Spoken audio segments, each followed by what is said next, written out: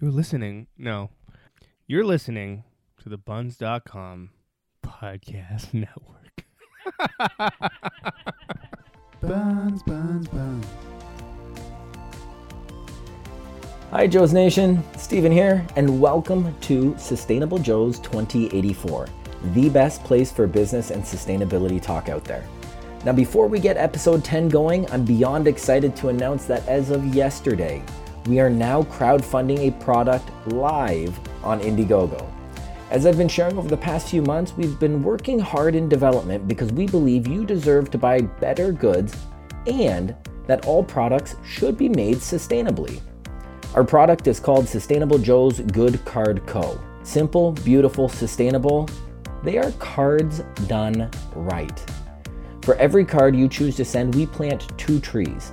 We also had our cards analyzed by a consulting agency so we can be transparent and share the impact you are choosing with every purchase. Simply put, now you can buy cards that are responsibly made and give back to nature.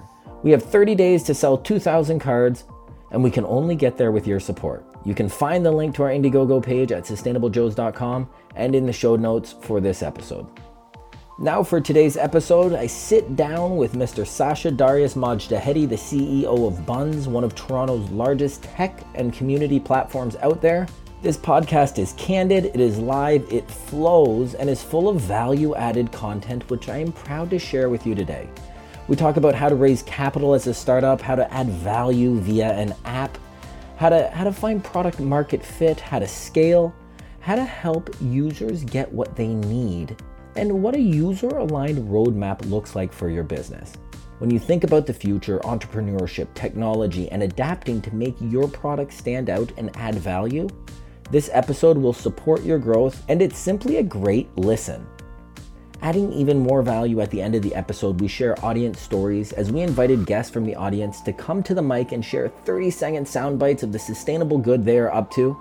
And of course, we play a song from Wolf Saga in full as Johnny donates his music for us to use in this podcast. Again, this episode was recorded live at our first live recording event at CoPower's downtown Toronto headquarters, and I want to say a quick thank you to CoPower because they were really the drivers behind making the live events happen. CoPower brings together the best of impact investing, clean energy, and fintech. They're an investment company that issues green bonds, but we're not talking about government bonds that pay 1% to 2%. CoPower's 5-year green bonds offer 5% annually while helping support the development of clean energy across North America. Think solar, geothermal, LED retrofits, projects that help fight climate change and that you'll feel good about investing in. Learn how you can put the planet in your portfolio by visiting copower.me. Now it's time for today's episode, recorded live in Toronto, Ontario, with the CEO of BUNZ, Mr. Sacsha Darius Mojtahedi. I hope you enjoy.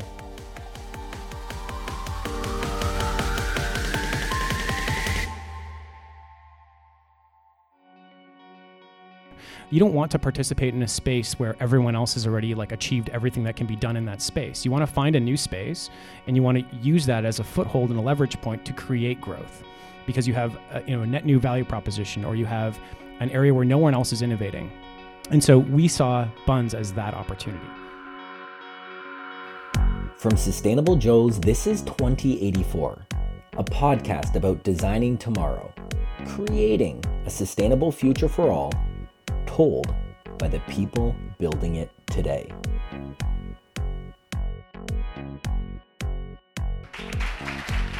Yeah, Sacsha. Hello. Thank you for sitting down with all of us today. My pleasure. I say all of us because obviously I want to acknowledge our live audience as well. Thank you all for sitting down with us. The objective of taking the podcast live is to amplify the conversation, obviously around the possibility of a sustainable future, told by the people building it today, both our guests and you here in the audience. And that's why it is a pleasure to be surrounded by not only you all, but also sitting across from this man over here. Sacsha, you're the CEO of BUNZ, one of the largest online trading platforms in Toronto. It is a community platform, a barter-based platform. To start things off today, can you give us your elevator pitch? Well, I wish, so there's a couple things I'll say about BUNZ when we talk about it. There's actually some misnomers. It's actually not just a bartering platform. There's a number of other components to it that make it extremely valuable to people. But BUNZ was started by Emily, and Emily works with us at HQ. And really what it was designed to do was to be a fun way to create utility for people at a localized level to be able to get what they needed for what they had. And it quickly expanded beyond that.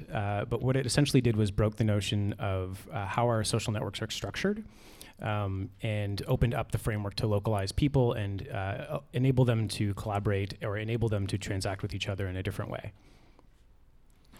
How did you come on board with BUNZ? It started by Emily, and I'm sitting with Sacsha. Yeah, so, so it's a funny story. So before BUNZ had its own app, it was a Facebook group. It was actually a number of Facebook groups.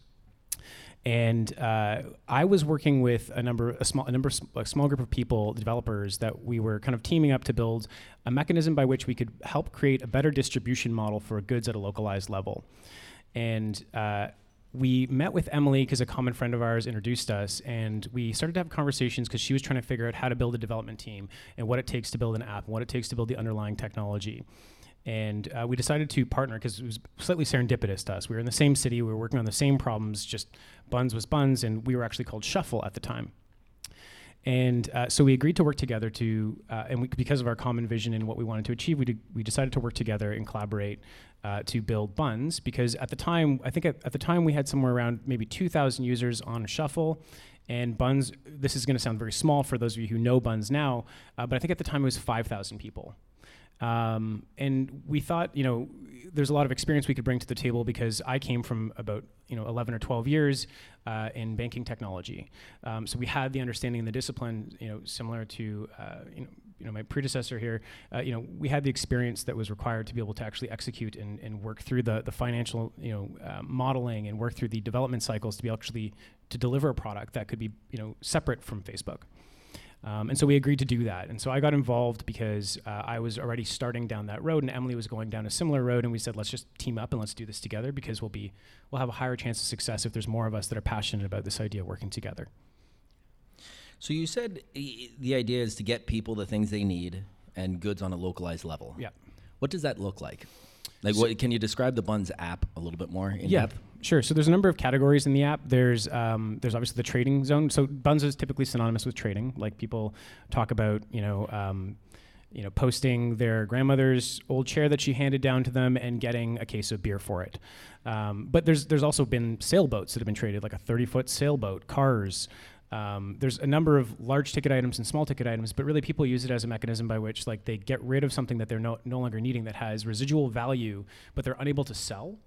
Or they don't think they can sell it, they don't want to go through that process, and they see value in it going to somebody else to use it. So really, talking about I hate to use this word, but the garbage, I think in the current society we're living in, we all have too much stuff, and we need to find a better way to actually take those things that we're not using and get them to people who do need to use them.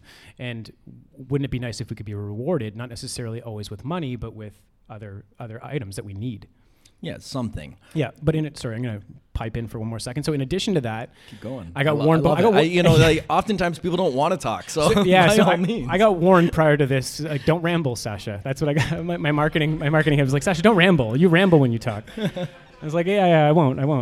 I'm sure she's going to listen to this, and I'm going to get a stern talking to. No, so BUNZ is actually a couple of interesting parts about BUNZ that's in the app that's really, really powerful, I think, is I think maybe about 6 months ago we launched the Home Zone. And so BUNZ is divided out into these, on Facebook it was originally divided out into a number of utility sections. So one was, and some of them are niche sections. So some of them were homes for rent. Some of them were plant zones, people who are just enthusiastic about plants. And it was a place to trade plants, get plants, or talk about plants. And it really exploded. And there's a number of zones, and there's over, I think there's over 500,000 people in these groups across Facebook, just to give you a sense. Is that all in Toronto, by the way? No, that's not. It's all over the world. I think Eli can probably help me out here. How many cities are we in? 250. 250 cities on the app, yeah. Yeah, so it gets pretty dicey though, because what Eli said, by the way, everybody in podcast land, is that there's 80 geographic zones. Yeah. It kind of, it went gangbusters. So, and this is, yeah. So one of the things that's really interesting is I personally like to talk about this one as a good example because it kind of breaks down some of the misnomers or like, misconceptions around, what BUNZ is and that it's only a trading zone. Is that there's this really large sublet and rental zone where people find apartments, people find roommates. And that's one of the most active zones as of recent. So I think like there's this sentiment or this idea that it's only about trading. It's actually for a lot more. So let's hop back. You said, a lot of people have a lot of stuff. Yeah. You hate to use the word garbage. Yeah. We could use the word waste, many synonyms. When we talk about sustainability and reducing our waste, how does BUNZ view sustainability? And is sustainability a core tenet of your business practice? Oh, for sure. Yeah. I think, when we first set out, before even knowing what BUNZ was, and BUNZ is like super cool, right? Like the conversations that happen are super interesting. The people are wicked. Like it has so many amazing things going for it that have nothing to do with me or like the work we do with the technology. It has just simply to do with the community. But there's this kind of new idea that started to trickle out maybe like 2 years ago, or even before that, which was like, okay, like we have all these things. And, how do we create better distribution of those goods if we're not using them? And like, the original like kind of, quick draw reaction to that is to go like, oh, let's just rent your stuff to other people. But like, that doesn't really feel right. That's a lot of work to like give it to someone and get it back. And like, you're not sure if you're going to get it back. So you don't want to actually rent it. And like, there's a number of problems in the way that like, we look at the things that we have idle value to us. And you kind of hit this point when you have something that you're not using where you're like, well, I'm not using it. It's actually a bit of a burden in some way that it's still with me. I don't know what it's worth, but it'd be really awesome if it went to someone who actually needed it, or someone who could actually use it. And then to actually have that first interaction, that first transaction, that first trade that you do with someone, and you see, they give you. I had this lovely person brought me like this amazing cake, and she wrote this cool stuff all over it, and it was really wicked. And then I think I gave her a bicycle in return for this trade, but she was just like ecstatic. Sounds like it was a surfboard. That's right. It was a surfboard. So she made a cake for the office, and I have a small collection of surfboards, and one of them I wasn't using anymore. And she was really into the idea of trying to learn to surf. And so I said, okay, like I'm not using this. It's pretty beat up board, but if you want to learn on it, that'd be cool. And it was taking up space. Surfboards are quite big.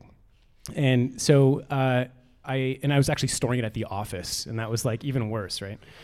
So bring a cake to the office, walk away. So yeah, with a surfboard. totally. But like 2 weeks later, like the first time I saw her pick it up and like size her up, make sure she felt like it was going to be good for her, and give her some tips. Like I think that was really powerful for her and for myself. And then on top of that, like 2-3 weeks later, I get a message from her in BUNZ. I have a picture of her in like Lake Ontario with a wetsuit on, like actually kind of like she's bailing, but like it was awesome. Well, it builds community, right? Yeah, exactly. And it also maximizes the utility of a resource. Yeah.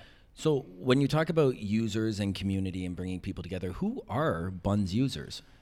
So I think in the early days, we had this idea that like, a lot of people are going to be like, oh, they're all hipsters, and like, or they're like the young people who are like really broke, or like it's not true. Like none of that is true. Like when we look at our demographics, it's actually really inaccurate to believe that the people who are using it are simply people who are broke or people who are only young. Like it's really just, in Toronto alone, I think BUNZ right now represents about 15% of the population. So 15% of Torontonians use us. And that means like when you look at the breakout of ethnicities, age, gender, like in all these different components of data we collect to understand people, we realize that it was nothing like what we thought. What did you see, or what do you see? So to give you like some basic numbers, how many users? Yeah, everyone loves that question. I mean, I don't really know how to define a user. Yeah, so how do you guys define a user as well? So which question do you want me to answer first? All three of them simultaneously. So I would say a user is somebody who in the last 30 days has completed a transaction on the platform, or even has used it to find something, or has used it to search for something. And so typically speaking, the way we look at it is actually through transactions, because it's a better measure of the impact we're having. Like it's one thing to be like, yeah, someone's like whipping through our feed and thinking like, oh, that's cool, or like that's not cool, or I want that, or I don't want that. But I think the completed transactions are typically how we look at creating a good measure of the effectiveness of what we're doing. And so I think the last time I checked, we were somewhere around, I think 350 to 400,000 completed transactions, which means about 800,000 people have met independently through the product to complete a transaction and review each other. Now that's actually a really, first of all, we're super proud of that number, but congratulations. Yeah, so it equates to, when we also equated it to whales for a while. I don't know why we picked whales, but we're like, how many whales is that of waste reduced? And it was like, I think it was like 6 great blue whales, excuse me. Yeah. And we thought it'd be cool to like put like great blue whale stickers on like a door, and like every time we had like another great blue whale. But I think that's our way of making it interesting. But yeah, I think the interesting part about the transactions is there's a lot of people in the adoption curve of having a rating system or a review system to say we've actually completed a transaction, which wasn't existent on Facebook and exists on the app. We believe that there's probably a 15 to 20% variance in people who didn't complete the transaction but completed an actual trade. So they didn't actually complete the review, and that was like an early UX design problem we were trying to undo and repackage. Do you get over a lot of like the security issues with meeting a stranger with reviews? No, not really. I think yes and no. There's a number of variables that are really important to the trust of a community. And like, in the upcoming versions that we're working through, a lot of that gets factored in further. Like it's actually super hard to build these types of products. And what are some of the challenges? I think because if somebody's thinking about going down this path, sure. I mean, who better to learn from than somebody who's, yeah, like I think it. So obviously fundraising is really difficult, and when you have a product that is inherently has a public image of exclusionary of like regular commerce, like it doesn't include dollars, is like typically what the resistance you encounter with fundraising. So fundraising was really tricky. Learning to tailor your message to people was important. So I'd say that was a hard part, but even just the execution and development of a roadmap and aligning it to your users. And like, sometimes it's really simple to kind of get caught up in what you think people want versus what people actually need, and like prioritizing the development cycles to make sure that you're doing the right things for for your community. And it goes beyond that. Like there's a sense of social responsibility. Like anyone who actually uses BUNZ, like the team at HQ, like we feel a huge amount of responsibility to making sure that our friends like it and our friends use it and they find it useful to them. Like I think there's a number of pieces that are really tricky, but fundraising is always really funny and interesting. And and we'll get to fundraising and money. People love that one. Yeah. So you work at BUNZ, right? Yeah, cool. How are you going to make money? Yeah. That question's coming. Wait with bated breath, everybody. Hey, Joe's Nation. I want to take a minute to acknowledge a couple of our supporters, so please listen up. This episode of Sustainable Joe's 2084 is brought to you in part thanks to the support of Bullfrog Power, BUNZ, and Steam Whistle.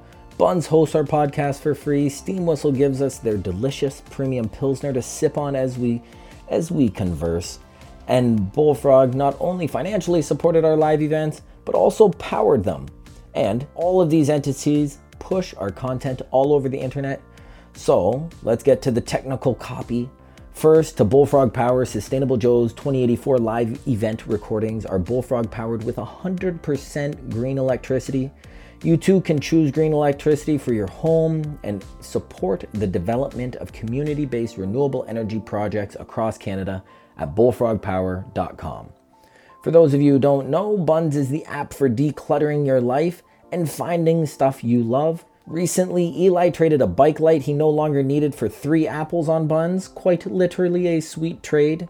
In the past, I also traded a 6-pack for 2 tickets to the Green Living Show. Anyways, you too can try trading today by visiting bunz.com or get the app on your phone. At the end of the day, BUNZ for trading.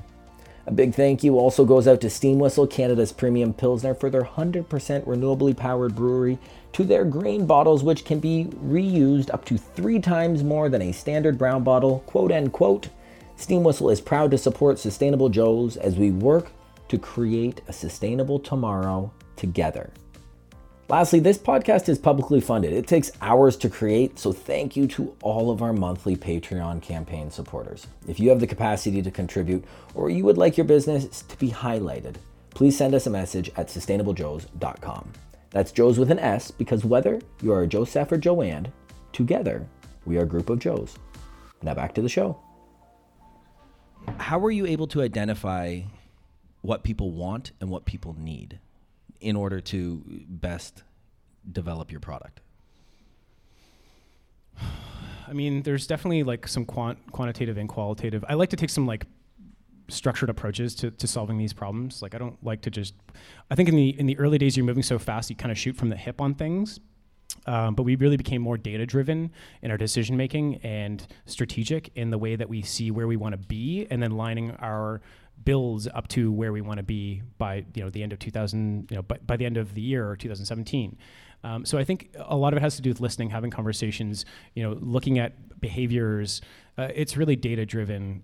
But there's also an element to it that's like, well, you don't know if people are going to like something if you add a new feature that is entirely net new, because there's no indicator that people are going to want that. So there are some like really short-term tests that you should be running in a most cost-effective way to be smart about it. But really what you want to do is you want to be listening to your community and saying like, hey, this is what we're thinking of doing, and just really allow people to rip you apart. And sometimes that you've got to go down this road for strategic reasons, and sometimes that you can't go down that road because it just doesn't make sense.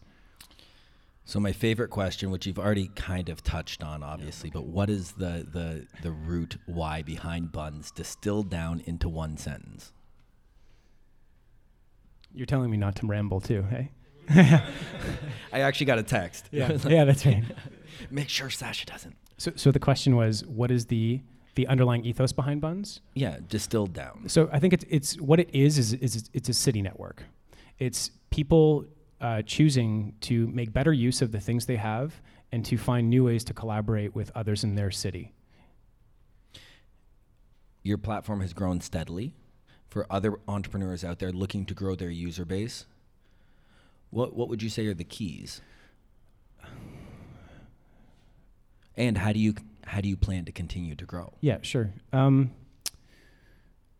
So I think, what you have to do, this is how I see it. And I mean, my view of growth and of products and technology is constantly evolving. I think if you had asked me this question last week, I would have given you a different answer, but I'm going to give you the answer I've kind of concluded now.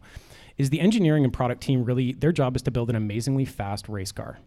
And it has to have all the features of that the person who's going to grow that product want to get behind the wheel. And so really you have to build an amazing product that has net new differentiators. And what I think, we're going to touch on some similar topics, but like green pasture. You don't want to participate in a space where everyone else has already like achieved everything that can be done in that space. You want to find a new space and you want to use that as a foothold and a leverage point to create growth, because you have a net new value proposition, or you have an area where no one else is innovating. And so we saw BUNZ as that opportunity. And so our job is to create a really amazing car and then get someone who's a growth person or on the marketing side to help us drive that car really, really fast. And so I think the idea there is and to do that, what you really have to do is you have to be able to communicate with people why you're doing what you're doing, how it adds value to their lives, how you're going to make it easier to do the things that they're currently doing, and why your platform is different. Now to the money question. Uh-huh. There's currently no monetary transactions on BUNZ. How does BUNZ plan to make money in the future? So there's a number of ways of looking at this, and it really is just math. So we're very fortunate to have patient investors, which is really lovely. But I think so. There's a number of ways of looking at this in terms of like so just like anyone else who would be at the helm or strategically driving a company like this, where you're kind of popular for being known for trading. You have to every once a week you have to soothe your sores by doing the math and running the spreadsheets to be like, what would we make if? And when you start thinking about what would we make if, and how do we create a sustainable business, you start looking at different models that and you start looking at models that you know that haven't been implemented. And so the floor of profitability or the floor of sustainability of a business, in my opinion, for a mobile product is ads. Now that's not something we want to do, and I don't think that we will end up going down that road necessarily. But if you back calculate on that, you can say, okay, well, we would make this.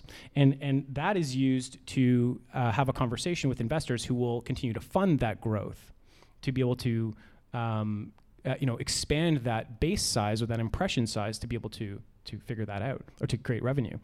So now, but at the same time, there's also, with the home zone, there's a huge opportunity for, just like Airbnb, like sublets. There's a massive number of sublets on our platform, and there's no payment interaction system yet. That's a huge opportunity. Yet. Yeah, that's coming. Dropping bombs. Operative word there. Yeah, Yet. I think if you look at any of the subsections, the 5 existing subsections on BUNZ, you'll realize that there are billion dollar companies in every one of those subsections. Jobs, homes, things, social. Like every one of those subsections has very large companies that have their own unique models, and I don't think we'll adopt their models. But whenever I feel that overwhelming concern of like, oh man, we're gonna have to figure out how to monetize this, the basis is I've got a number of spreadsheets to back calculate. Okay, if we put this number of transactions through the platform, this is what it would look like if we took payment processing fees. If we put this number of impressions through the platform, this is what it would look like if we took advertising, CPM. So now, but on top of that, we don't just think about, I'm going to ramble here for a second, just because I think this is really important to why BUNZ is going to be different. We are all with you. Okay. So, when we talk about companies, I think a lot of technology, there's a lot of opportunity for technological innovation. And if you're really technologically, savvy, or you're an engineer with amazing electrical engineers, like you guys are, like fantastic focus on that.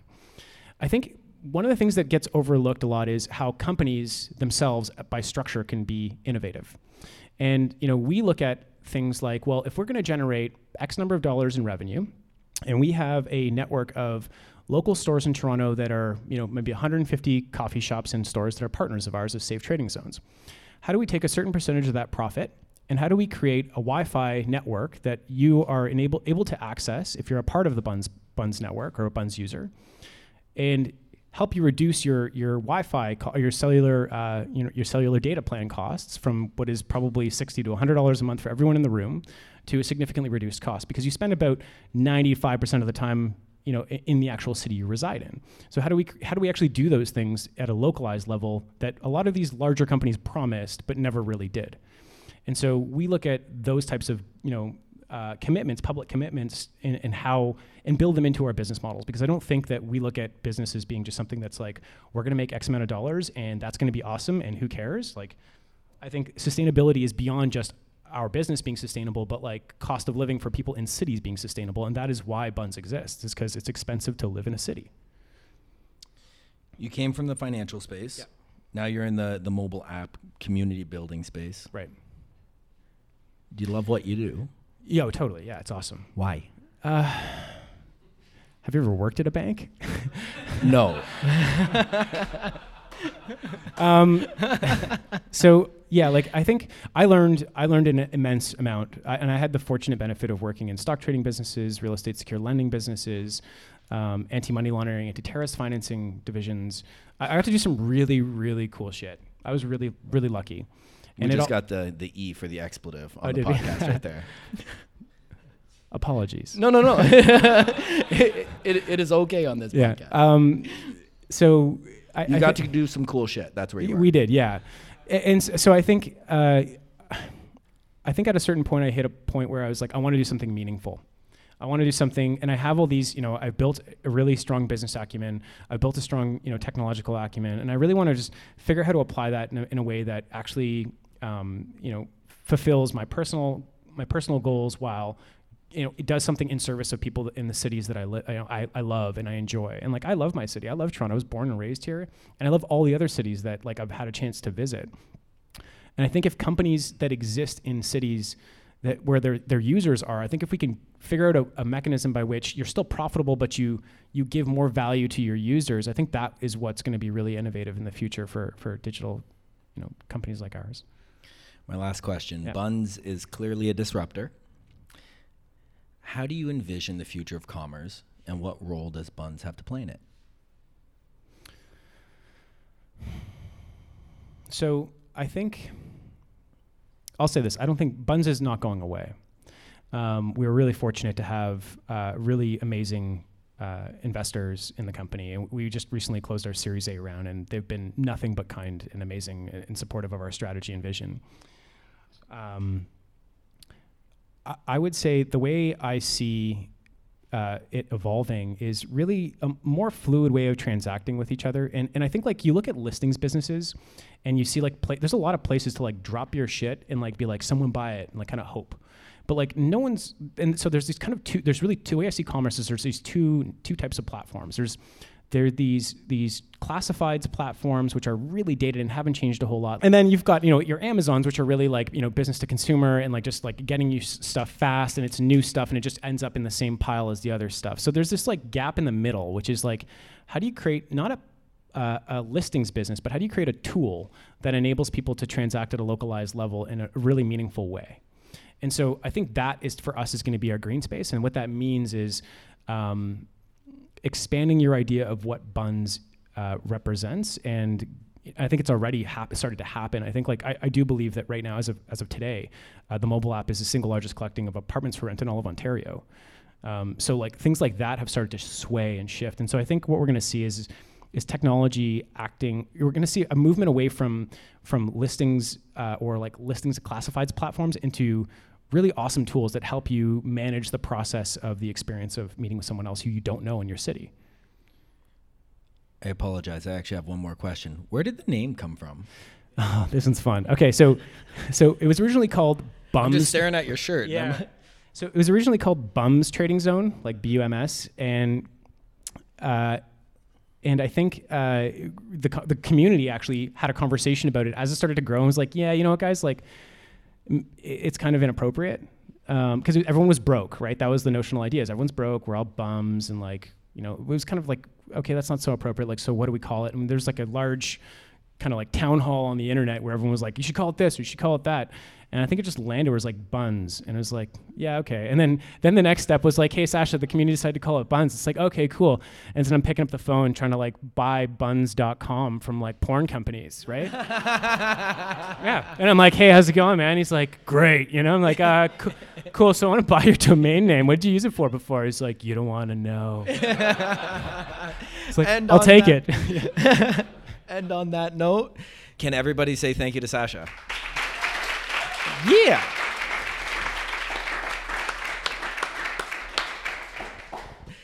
Jimmy, you get the first question. You're gonna throw me a curveball now. Oh, I CO to CO. Okay, yeah, you did it. Well, I had the most stereotypical question, like how do you make money from the platform? But so of course I have to switch it up now. You had a great answer, by the way. Thank you.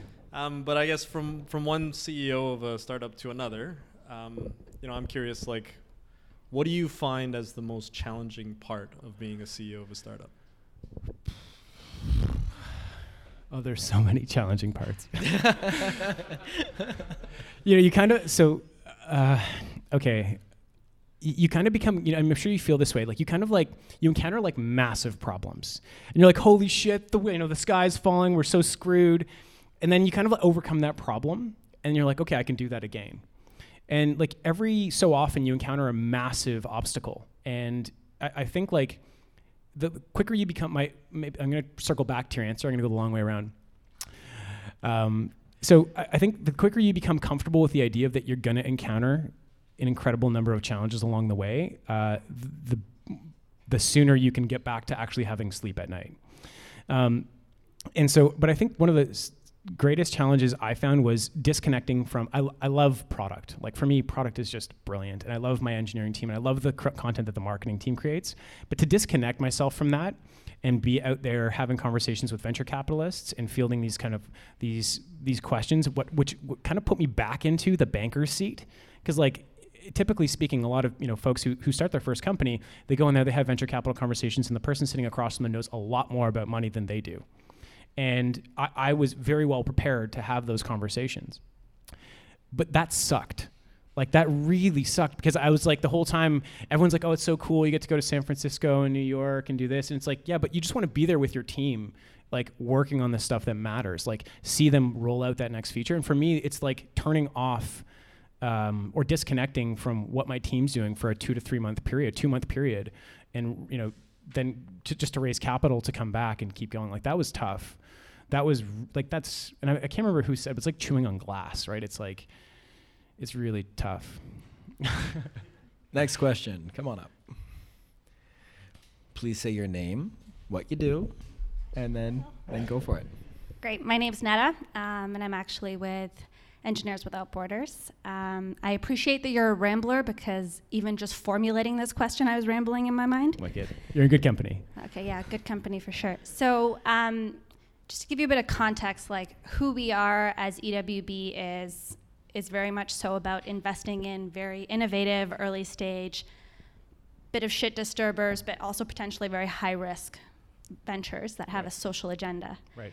And I wanted to circle back to that a bit with BUNZ, because I think on a surface level, you're doing that, right? You're making a city that is becoming exceptionally difficult to live in through its price point, a more affordable place to live, by giving people access to certain things that will improve their quality of life, whether it's a cake baking pan to a surfboard to, I don't know, a shelf for their kitchen, whatever that thing is, right? Yeah.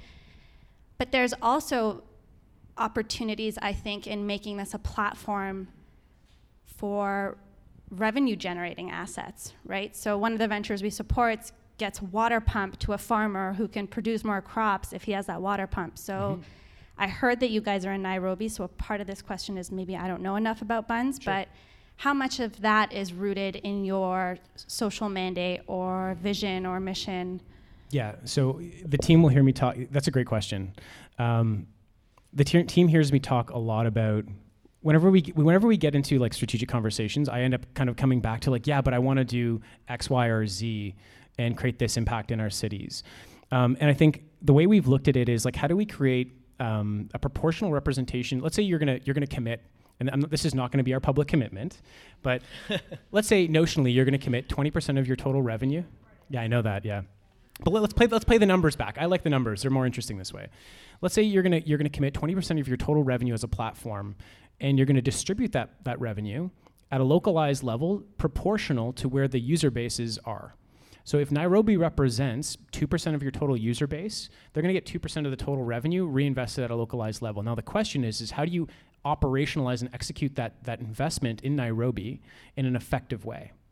And how do you enable the community to be able to make the decision as to what the appropriate investments are, right? Is this helping or no? Yeah, I have follow-on questions. Oh, yeah. One follow-up, go for it. But is there opportunities to saying that there's assets that we have here in Canada that would generate revenue in an underserved community or totally. in a developing country? And is that a part of potentially a model of generating profit? Totally, yes. Okay, that's a great question. Yes. So without like giving away a lot of the wicked stuff that we're working on, like there's going to be, by the end of 2017, BUNZ is going to have some really interesting things happening on it. Which you're not going to tell us about. No, I'm not going to tell you about it, no. I have to have some secrets, come on. But I think, so right now on BUNZ there's over 1 million items available. And one of the things we do is we have ISOs, which is in search of, it means in search of. So you can, on your profile, put like 5 things you really need or 5 things you might want. And so what we can do is we can use that to match and then create curated content that is able to be targeted to a certain demographic in a different country, or even sold to that country, or even lent to that country in a way. I'm not necessarily... I think it's an idea that we haven't fully explored in terms of international distribution, because I think we have the job to do still at a localized level within cities before we worry about city to city. Because there's actually a number of examples of companies that have tried to do city to city like that. And they were very well backed by large investors, like Patagonia had an environmental and sustainability fund that backed one of these companies, and it tanked it went out of business in a period of time that was shorter than BUNZ existence, just to give you a sense, and it burned through a lot of money. So I think you want to be cognizant of creating, the way we look at it is like, let's get what we're doing right, and like to the point where we know we have product market fit and we're going to continue to scale, and then we can tack on things that add auxiliary benefits. But I mean, if in any regard, and anyone listening to this podcast or yourself who's affiliated with an organization like this, where you feel like you could benefit from us helping go through our inventory of this massive inventory of items that people have made available, I welcome you to reach out to us. And I think it's info@bunz.com. Hello@bunz.com. Hello. So I think in the interim of us completing and executing our focus strategy at a city level first, internationally at a city level, then it'll become, at that point we'll feel at a position where we should scale to global, and meaning city to city in transactions. But in the interim of it, I'm welcoming you to connect with us, and if we can help in any way, we'd be honored. Next question. Wow, we got 3. Come up here, and you'll be the 3 last, and then we're gonna move on to the component of tonight where you get to share the good that you're up to. Paul. Hey, I'm Paul. I head up e-commerce at Nanoleaf, and I had 3 burning questions. You've answered the money question, you've answered the logo question, thank you. The third question I had was, you guys are really enabling consumer-to-consumer transactions at scale. That's ultimately what you're doing. Yes. What do you think the societal implications of that is going to be, and how does that relate to sustainability, and how does it relate to traditional economics? Because it's quite disruptive. Yeah. So essentially, what you're referring to is like blowing apart the social graph. Like, you're not necessarily just transacting with a company that you know. You're not necessarily transacting with a friend on Facebook. You've actually taken that equation out and just said, well, anyone who has the item I want, I'm willing to transact with. So I think from a sustainability perspective, I think the way we look at it is, and this is why we took the approach of measuring and understanding the number of transactions we've completed and creating and assigning a notional waste weight to that item, is because then we can understand what we're keeping out of waste, like waste landfills. So I think from a sustainability perspective, the idea is if we can create cats out of items, like give them 9 lives, that would be amazing. And I think the way you do that is by helping take the pain out of like the search and find process, and like just surfacing the right things to the right people. In terms of traditional economics, I don't think money's going away anytime. I mean, we've looked at cryptocurrencies and a number of other things that all these fund companies are looking at right now. And I think that there's always going to be a place for consumers to purchase items from each other on the secondary market, on the aftermarket. And I believe that the new goods market will remain and continue to thrive. But I think with the interest rates increasing, that's going to have a higher cost of capital to anyone who's got a debt like that they're going to have to service. And so I think really what it does is it allows people to buy things without using cash. It's an alternative economy in some ways. But I think that we're becoming to a point where we're actually getting really good at figuring out what it is people want and connecting them with those things that you may see us expand into other areas. And not necessarily, I don't like to believe that we're going to compete, because I look at us as an interaction tool. Like the way I like to look at and think about BUNZ is really not so much as a tool that you look at to like go find the surfboard, but really like what I dream of it doing is becoming the tool that you use to meet up with the person, connect with the person, schedule with the person, make sure that they're coming that day, make sure that you can transact with them in an effective way. Like, so I think there's more to that middle interaction point than we've seen so far. Did I answer your question? Yeah. Thanks. Cool. I like your hat. That was my conversation with Sacsha Darius Mojtahedi, the CEO of BUNZ. You can find out more about BUNZ at bunz.com. Now it's time for us to share 2 stories from the audience. Hey guys, so my name is Elena, and I'm the founder of One Species, and I'm here with Sheldon, who's also involved with One Species. And basically what we're trying to solve is get to the core issue with sustainability, like globally, and that is like getting people to care. So how do we reconnect people? People who care, like there's some initiation point in their life when they come to like love sustainability and come to tackle a certain niche, right? So One Species is about reconnecting people with nature, with wildlife. So we're inspiring people. It's a clothing company fundamentally, but beyond that, it's a community, and we're building it out globally. So we travel around the world, we have meetups, and we sell clothing, and towards specific endangered species. So this is a killer whale shirt, actually. But yeah, that's probably 30 seconds, so I won't go over. 45 actually. Whew, sorry about that. Awesome either way. Thanks. Thank you. Akil. So hey guys, I'm the founder of Green Story, and we help companies which have sustainable products and services calculate the impact of their products and showcase it to customers in a way that they really understand and can relate to. Thank you, my friend. Amazing, right? Sustainable goodness is happening everywhere. Now, before we sign off this week, I gotta let you know that this episode was recorded by Koji Nagata and yours truly. I also took care of the editing, and music was provided by Johnny of Wolf Saga. You can subscribe to Sustainable Joes on iTunes or wherever you get your podcasts, and do us a favor, please leave us a review while you're there. Lastly, big thank you to everyone who supports this project. Our patrons are the best. Please check out our crowdfunding campaign right now at sustainablejoes.com. You can also find it on Indiegogo. It's in the show notes, the link that is. And as always, thank you for listening. We will be live with a new episode next week. For now, I leave you with a track from Wolf Saga. Thanks, Johnny.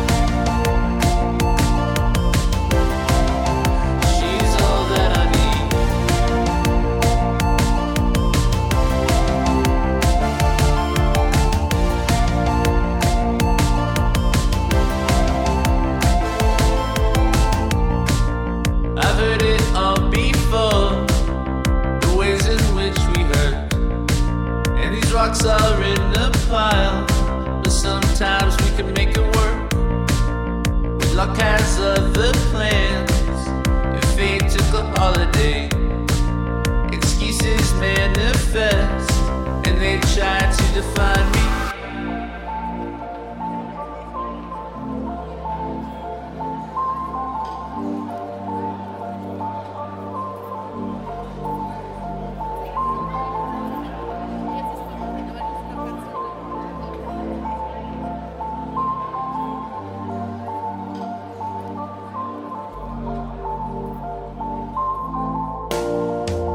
Counted all the time I spent trying to find the one.